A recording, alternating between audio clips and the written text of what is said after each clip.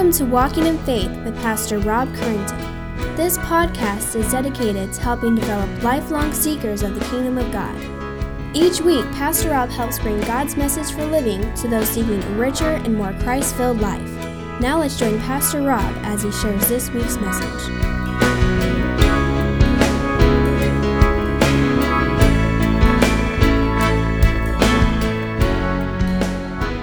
Father, if there's any here that do not know you as the Father and know you as Lord of heaven, would you expose them to you this morning? Would you enlighten their hearts and their minds, and may they come and embrace who you are?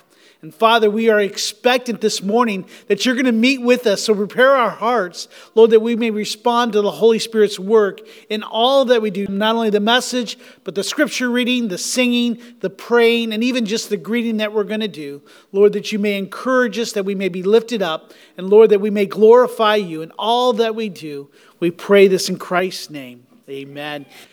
Take your Bibles, if you would, and turn to Mark chapter 12.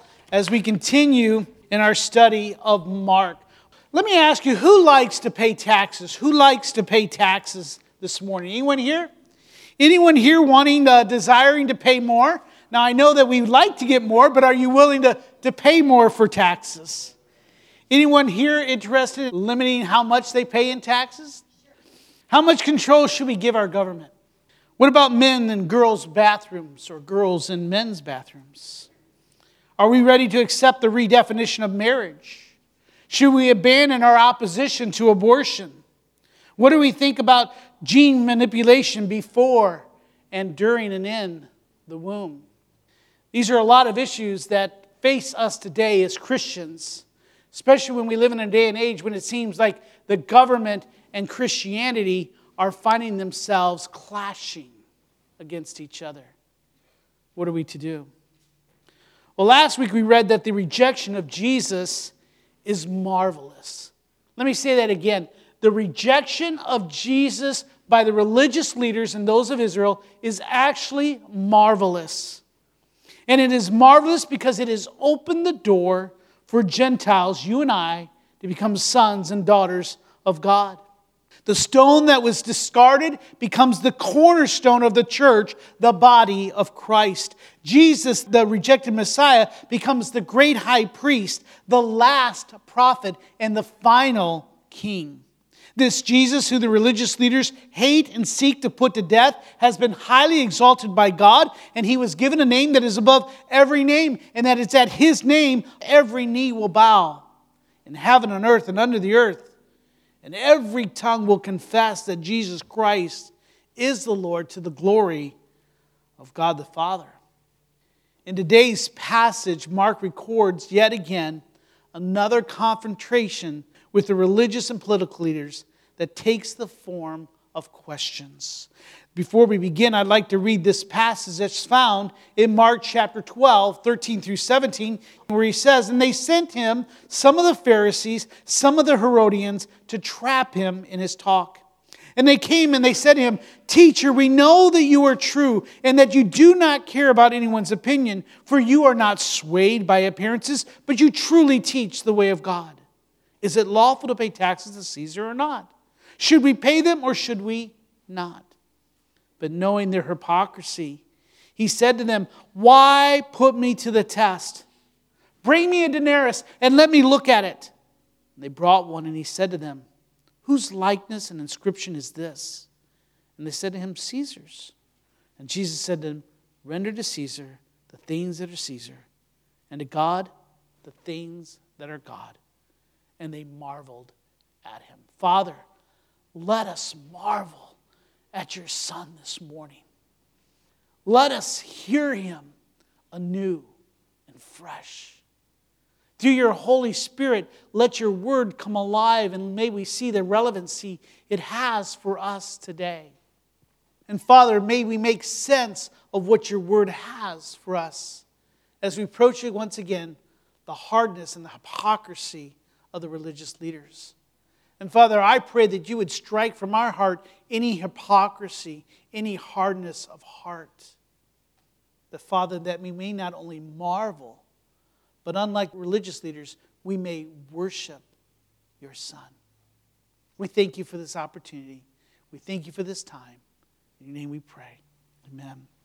I want to give 5 observations about this passage. Famous passage. Should we pay taxes? This is usually what it comes down. What's the role? What's the connection between government and Christianity? What is lawful? I want to give you 5 observations about this passage. The first is that what you and I need to understand about this passage is that above all else, their aim, their goal is to try to trap Jesus. That's what we're seeing in verse 13. It says they sent to him some of the Pharisees and some of the Herodians to trap him in his talk. They want to trap Jesus. Now what's coming in is a new group, not just the religious leaders, but now a political group called the Herodians. Now the Herodians openly supported the reigning family of Herod and its pro-Roman sympathies.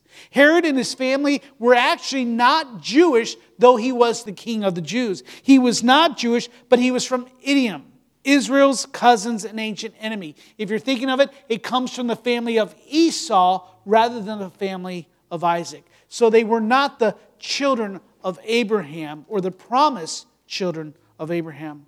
The Pharisees and the Herodians were not naturally friendly towards each other. As I said before, the Herodians, they were pro-Herod.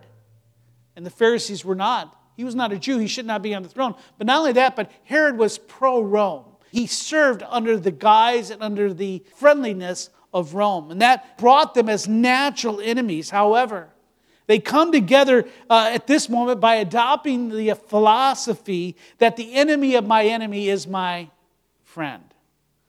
They come together in order to trap Jesus. Since the religious leaders could not find any traction in attacking Jesus' authority, his message, and his ministry, they now begin a different ploy. They want to trap him. And their approach, the second thing we'll see, the second observation, is that the way they're going to approach Jesus is interesting enough, is through flattery. Have you ever had someone do that to you? They approach you through flattery. They want something from you. They got an agenda and they start with flattery. And they come to him and they say, "Teacher, we know that you are true and you do not care about anyone's opinions. For you are not swayed by appearances, but truly teach the way of God." Is this something that's not condescending or what? You can almost hear the snake oil coming out.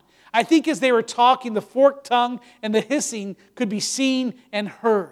We know that, it just comes in that kind of voice. I don't know. And there's something about flatterers. There's something about them that just sets you not at ease. Their approach is to flatter Jesus, thinking that they can tackle him and catch him on a guards. Now what we see their attack, when it comes to attack, the third observation, is that the attack consists of asking a political and religious question. They're going to ask him a political and religious question. It's both political and religious. The two things that you need to avoid if you're at a good dinner conversation, right? If you don't want to get in an argument, stay away from politics and religion.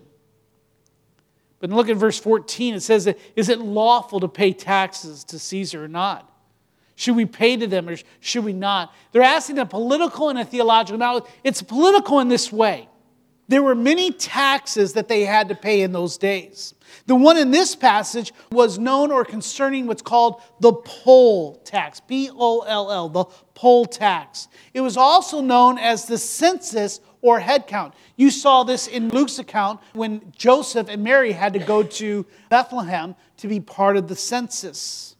The Greek word for tax used here was borrowed from a Latin word that gives us the English census. The Romans counted all the citizens and made each one pay an annual poll tax of 1 denarii, which was worth 1 day's worth of work. The people hated paying taxes to Rome.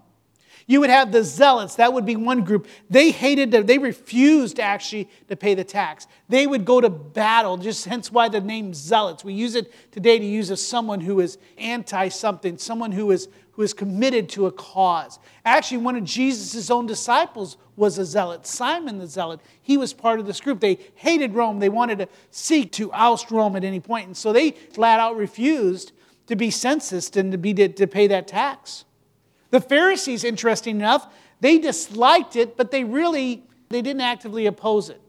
It was something they might have preached about, taught about, but it was something that they were not seeking to overthrow. Whereas the Herodians, who are here with the Pharisees, they actually had no objections to the tax at all. Why?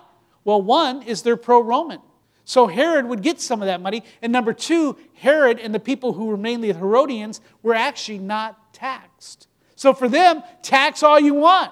We don't have to pay it. So for them, it was no deal. But you have to remember that paying tax at its basis shows submission to Rome. And so when they ask this question, they know that there are many different people listening to Jesus, and they're trying to get Jesus in political trouble. They were hoping that by answering, Jesus would alienate one of these groups and lose the influence and the power and the prestige that he had built up. Since they were not able to stop or prevent Jesus from ministry, they desired to cause division and discord, maybe even among his own disciples. They were hoping to undermine Jesus' support with the people or to accuse him of stirring up rebellion with Roman government. Could you imagine? Hey, Jesus says we shouldn't pay the tax. And so the Roman government would say, wait a second, here's an insurrection. Or others who would say, oh, Jesus says it's okay to pay the tax. And then you'd have the other people who would be angry with them. Because not only was it a political issue, but it was a theological issue. And this may be one that sometimes we may not understand as well. You see, Rome thought of their emperors as gods and as high priests. The denarius that Jesus is asking that you would have to pay, there was many different coins in the Roman day. But the denarius was a Roman coin. And on that coin was included with a picture of Caesar was the words, Son of the Divine Augustus. So for them, the coin really was a graven image that said, here is God. And by paying that tax, you show submission to that God. The Roman coins were actually considered pagan to the Jews. It was idol worship to them. It was a graven image. And when they asked the question, is it lawful? They were not asking a political question. They were not asking, is it lawful for the Jews to do it by law? But they were actually asking if paying the tax was supported by the Mosaic law. For them, they're asking spiritually, is it right for us to submit to Rome and pay the tax? See, now they weren't really concerned with the Mosaic law. You and I have seen how the Pharisees have used and abused and mistaught the Mosaic law. But they desired to put Jesus into a bad spot. To some, to pay the tax was kind to burning your children at Moloch. However, what they did not understand is that actually the Roman occupation was actually a sign of divine judgment against their nation. In Nebuchadnezzar's dream in Daniel, you might remember Nebuchadnezzar was the great king of the Babylons. He came and he conquered Jerusalem and he dispersed the nation of Israel. Written hundreds of years before Rome was ever in existence, God had decided and described the future power of Rome. In there, you might remember the story that Nebuchadnezzar has a dream of a great image. In describing, he says, the head of the image was of gold. Its chest and arms were of silver. And its middle and its thigh was made of bronze. And its legs were legs of iron. And its feet partly of iron and partly of clay. This image represented the four kingdoms that would rule the known world at that time. You and I learned this at Western civilization. Babylon, the Medes and the Persians, Alexander the Great with Greece, and eventually Rome. For Daniel, the prophet of God, interprets the purpose of these kingdoms, including Rome, in God's plan, when he says that God changes times and seasons. He removes kings and he sets up kings. He gives wisdom to the wise and knowledge to those who have understandings. You, O King of kings, to whom the God of heaven has given the kingdom, speaking of Nebuchadnezzar.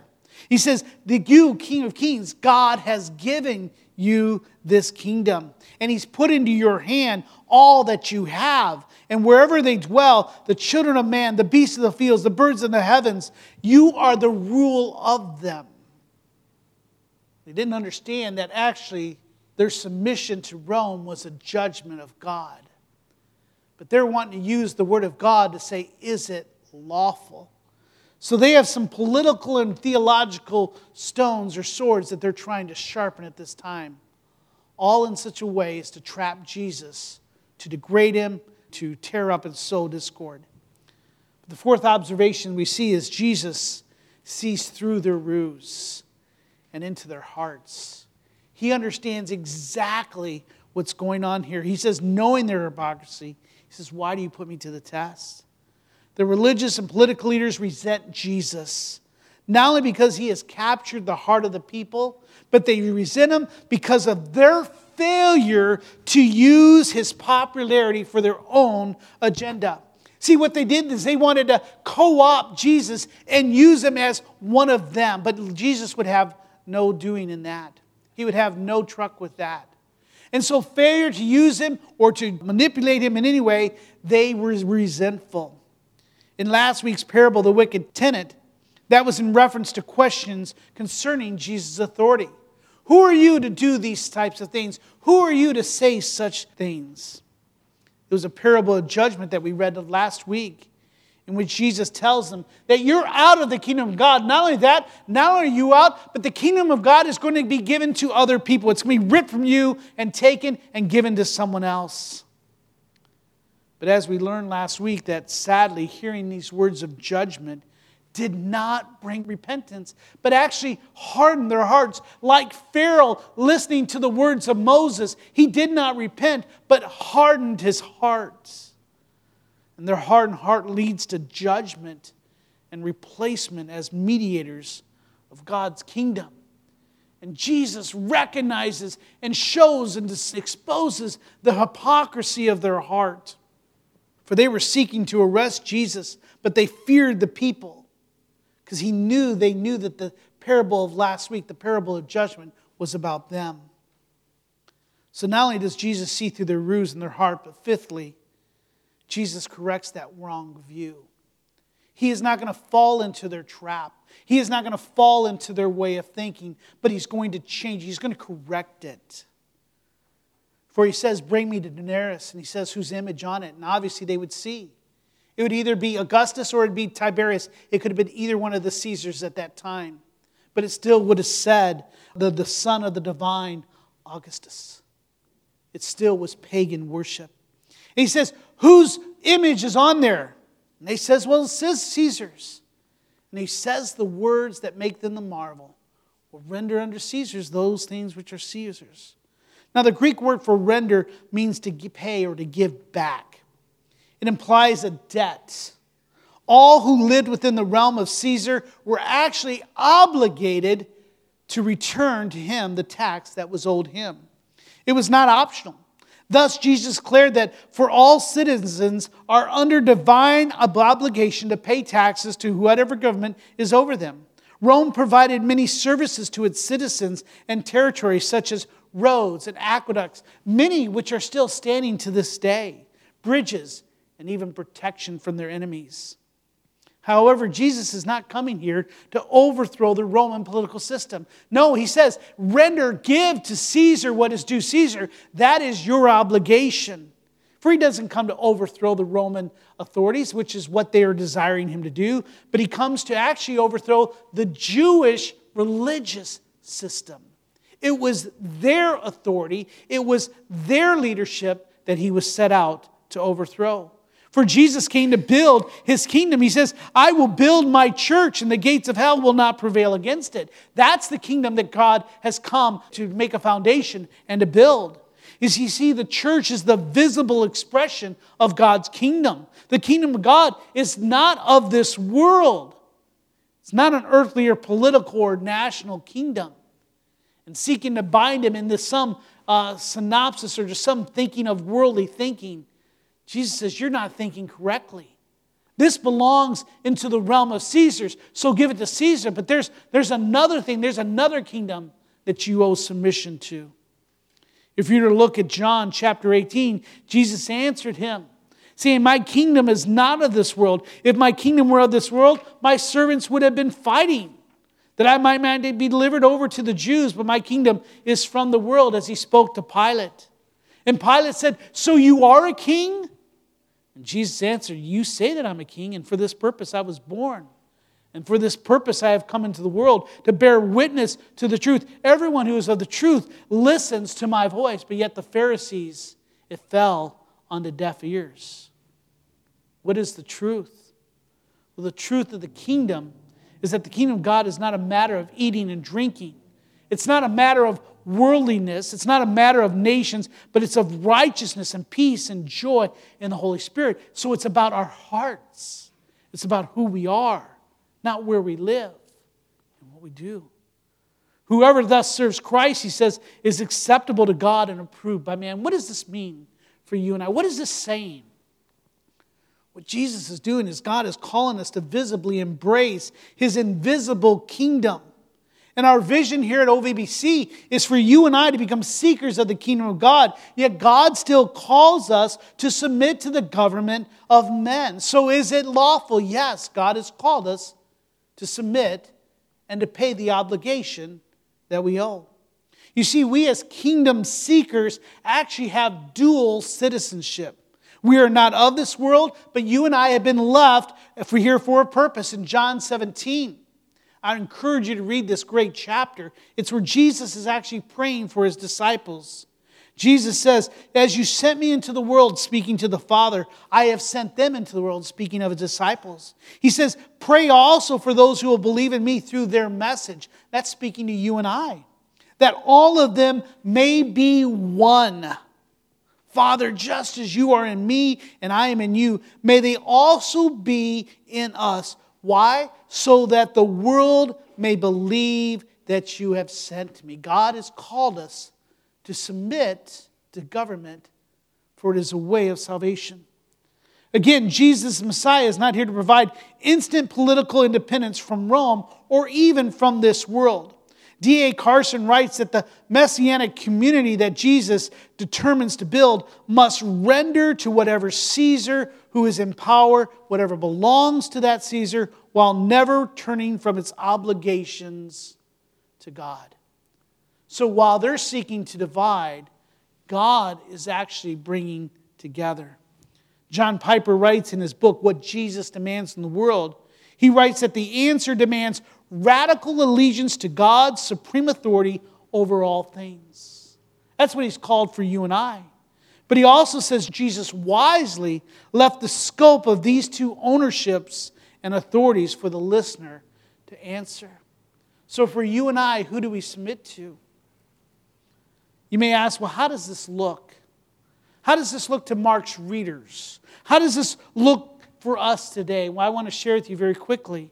It's very simple. As while they're seeking to discredit Jesus, to sow discord and to trap Him, Jesus is actually saying that submission is the role of a genuine Christian. God has called you and I to show submission to authority. In 1 Peter chapter 2, would you take a look at that very quickly with me? 1 Peter chapter 2, Peter takes the teachings of Jesus, and through the Holy Spirit, he expands and shares with us how we're to apply what Jesus says when He says, render unto Caesar the things that are Caesar, render the things that are God, the things that are God. Looking at verses 13 through 17, we're going to look at 13. Be subject for the Lord's sake to every human institution, whether it be to the emperor as supreme, verse 14, or to governors as sent by him to punish those who do evil and to praise those who do good. And I believe if you go down to verse 17, he says, love the brotherhood, fear God, do what? Honor the emperor. He is called to submit. A little bit earlier, he says, let every person be subject to the governing authorities, for there is no authority except from God. And those that exist have been instituted by God. I'm here to tell you the reason Hitler was in existence was because of God. Stalin, because of God. Saddam Hussein, because of God. Barack Obama, because of God. Thomas Jefferson, because of God. All authority is instituted by God and given to man. And He calls us to submit. Now, very quickly, you could turn to 1 Timothy. Is why should you and I submit? Especially if that government may be evil. If that government is corrupt. Why are we called to submit? Look at this. I think this really sums it well. Paul is writing to Timothy. He says, first of all, then I urge that supplications, prayers, intercessions, and thanksgiving be made for all people. You and I will accept that. But he goes on to say in verse 2, for kings and all who are in high places, that we may lead a peaceful and quiet life, godly and dignified in every way. For this is good and it is pleasing in the sight of God our Savior. Amen? That's what he's called us to do. But look at the last verse. Who desires all people to be saved and to come to the knowledge of the truth. By rendering to Caesar, they ultimately render to God. By submitting to Caesar, they submit to God, who puts all things then under Christ. Submitting to the government is one way to present the gospel. He says he desires all people to be saved. How do we do that? By submitting to the government, because we will then live godly, pleasing lives. But you may ask, what if that authority is corrupt or we disagree? What if it is a Hitler? What if it is a place that is communist or a place that is corrupt? John Piper notes that God's supreme authority limits the authority of Caesar and the allegiance we owe to him. So yes, we owe our allegiance. We render to Caesar's. Those things are Caesar's. But when he says, look at that image, he rendered certain things to Caesar's and certain things to God. What if Caesar claims what is God's? Well, God has the priority. In Acts chapter 4, Peter and the disciples, the apostles, they're preaching that Jesus is resurrected from the dead. That doesn't set well with the people.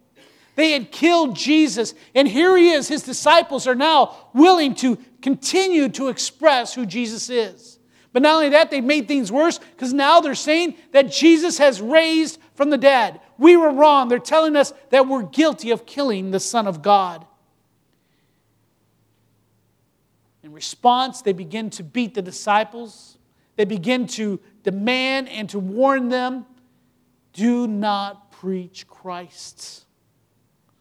But Peter and John answer them, whether it's right in the sight of God to listen to you rather than God, you must judge.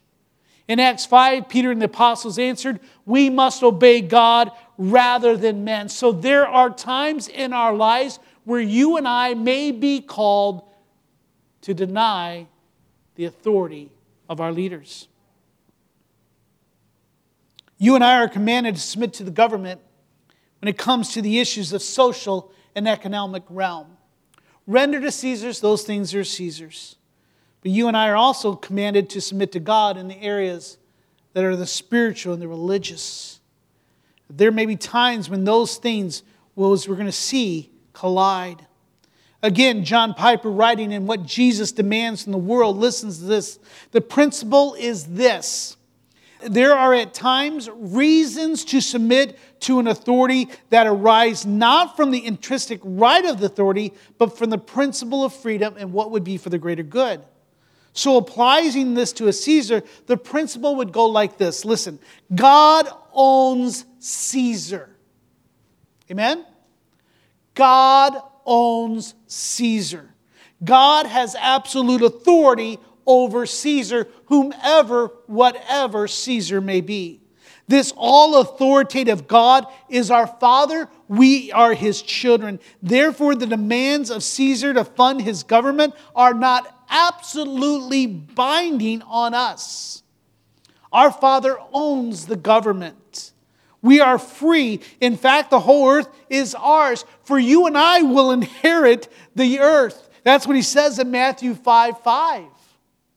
Nevertheless, in this freedom, should we pay Caesar's taxes? Well, yes, because that would lead to the greatest good, as we saw in 1 Timothy. For those things are Caesar. And because our Father bids us to render under Caesar, we cannot take the words of Christ here and throw them out. In this way, we can see how God's supreme ownership over all things not only warrants and limits, but it also shapes the way we express our earthly allegiances. You may ask then, well, why are Christians today? Why are churches today fighting or resisting the government? Why are they resisting many things that the government is saying? And let me give you a few examples. Why are Christians and churches and pastors, why are they resisting the government's edicts, the government's decisions on marriage, whether it's gay, polygamy, polyamory, or other some type of redefinition? Why is churches and Christians fighting what the government is saying about gender identity issues? Why is it fighting against abortion when it is the law of the land? Why are we fighting against cultural issues such as marijuana or the death penalty or the right to die? Why are Christians fighting against the governments here? Should we not render to Caesar the things that are Caesar's? If they say that it's legal for you to commit suicide or for doctor suicide, should we not go for it? Is it not okay? If they make a law, should we just say, well, that's Caesar's realm? I think the short answer is similar to the religious leaders of our passage. You and I must ask, is it lawful? Now, in that, I'm not saying, is it lawful according to our Constitution? Is it lawful according to the world ethic? In other words, how do you and I know when an issue transcends man's territory and authority and transcends onto God's? I would answer with the same question that Jesus answered. Give me the coin, give me the issue, and let me ask you, whose image is on the coin? Are you following with me? Jesus said, give me the coin. So in these issues that we're talking about, I say, give me the coin. In other words, for gender, give me the coin, the issue of gender. Whose image is gender? Scripture says that we were made male and female. There are no other distinctions. God purposely created us personally. There are no accidents. If you're a male by God's design. If you're a female, you are female by God's design. And you may say, what about those that have both sexes? There's still one sex or the other. There are no third options. So in that image, we are created in God's image. So when it comes to gender identity, that's the image of God. Surrender to God the things that are God. So Caesar now is trying to say something different than what God's word is saying. You may say, what about marriage? Well, let me get the coin, the issue, the image of that coin. Marriage was created to display the gospel. It was to be a monogamous relationship between one man, one woman. Now that's not only in the Old Testament, but it's also the words of Jesus Christ. Amen? And so when we have the government that now says, well, we are now going to redefine marriage. I say, wait a second, give me the coin. Whose image is on this coin? For God created marriage. God defined marriage. In Ephesians chapter 5, it was not created just for procreation, which is one of its purposes, but also to display the gospel. To display Christ's relationship with the church. So I say, render unto Caesar the things that are Caesar, but the things that are God, things that are God. So do we submit to Caesar in this case? No. For it's taken its image and trying to appropriate what is God's for themselves. Now let me give you the image, the issue of life and death.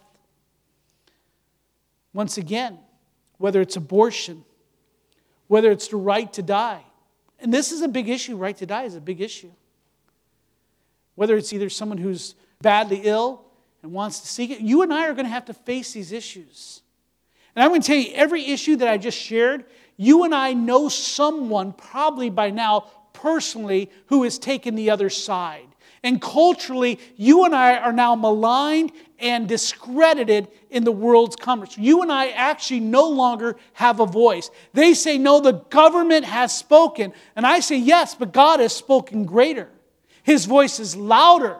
His judgment is sure. And His image is on that. So when it comes to the right to die, when it comes to abortion, I say God is the giver and taker of life, the Word says. We are made in the image of God, meaning that each life is precious.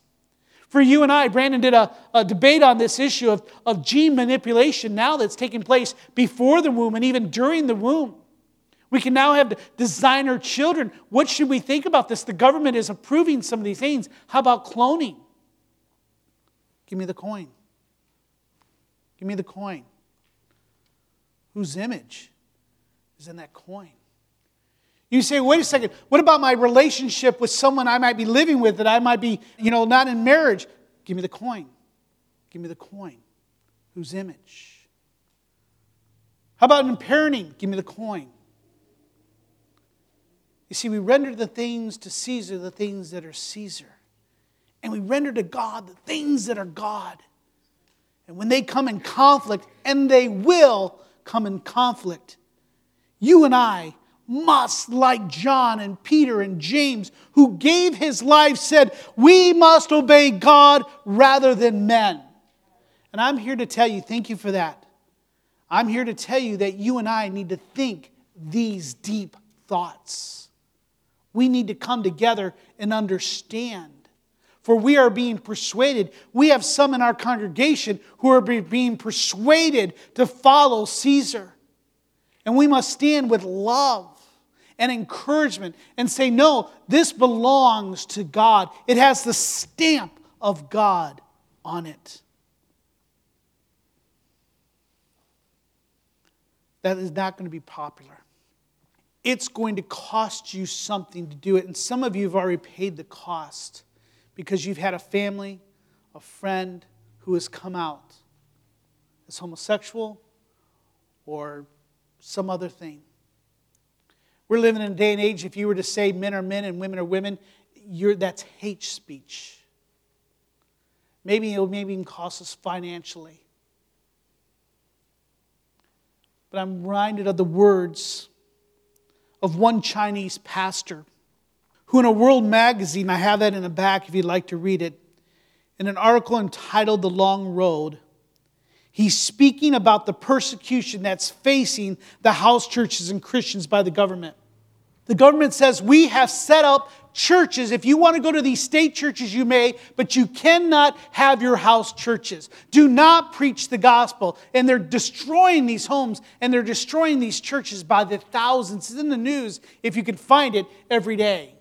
Much of the news is not covering it. You find it actually in Syria and other places where ISIS is destroying. There are no longer any Christians hardly in Syria and Iraq. Even during Saddam Hussein, there used to be a flourishing Christian group. But America has gone and opened the doors for those churches and those Christians to be decimated. They're not even allowed into the country. So what do you do when your country is corrupt? What if your government starts to persecute because you deny or refuse to give to Caesar that which belongs to God? Listen what he says. Can you get this? Pay attention clearly, please. This Chinese pastor who has lost his house, who has been arrested, who has seen friends die and put into prison and put into labor camps. Listen to what he says. Our purpose isn't to avoid persecution. See, in America, that's what we try to do. We want to avoid persecution. But listen what he says. Our purpose as Christians is not to avoid persecution, but to bring both our faith and the persecution we face out into the open. He says, I want to make it very clear to everyone that the cross of Christ is here. The gospel is here. And through our persecution, they will see that we are the light and the salt of the earth. It is through our persecution and even our death, shouted the heroes of faith in Hebrews 11, that this is real. Amen? So for you and I, let's embrace the persecution that's coming. Let us embrace the ridicule. Let us embrace the loss of those things once we held dear. Let us say, give me the image. Give me the coin. Whose image? And let us embrace it. For in it, God is purifying His church. He is purifying those that are His.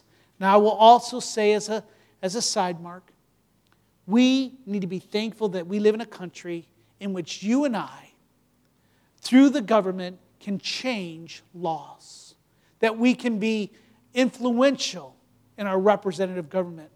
And we should take advantage of every legal means that we can to change the law and elect those that hold the image of God.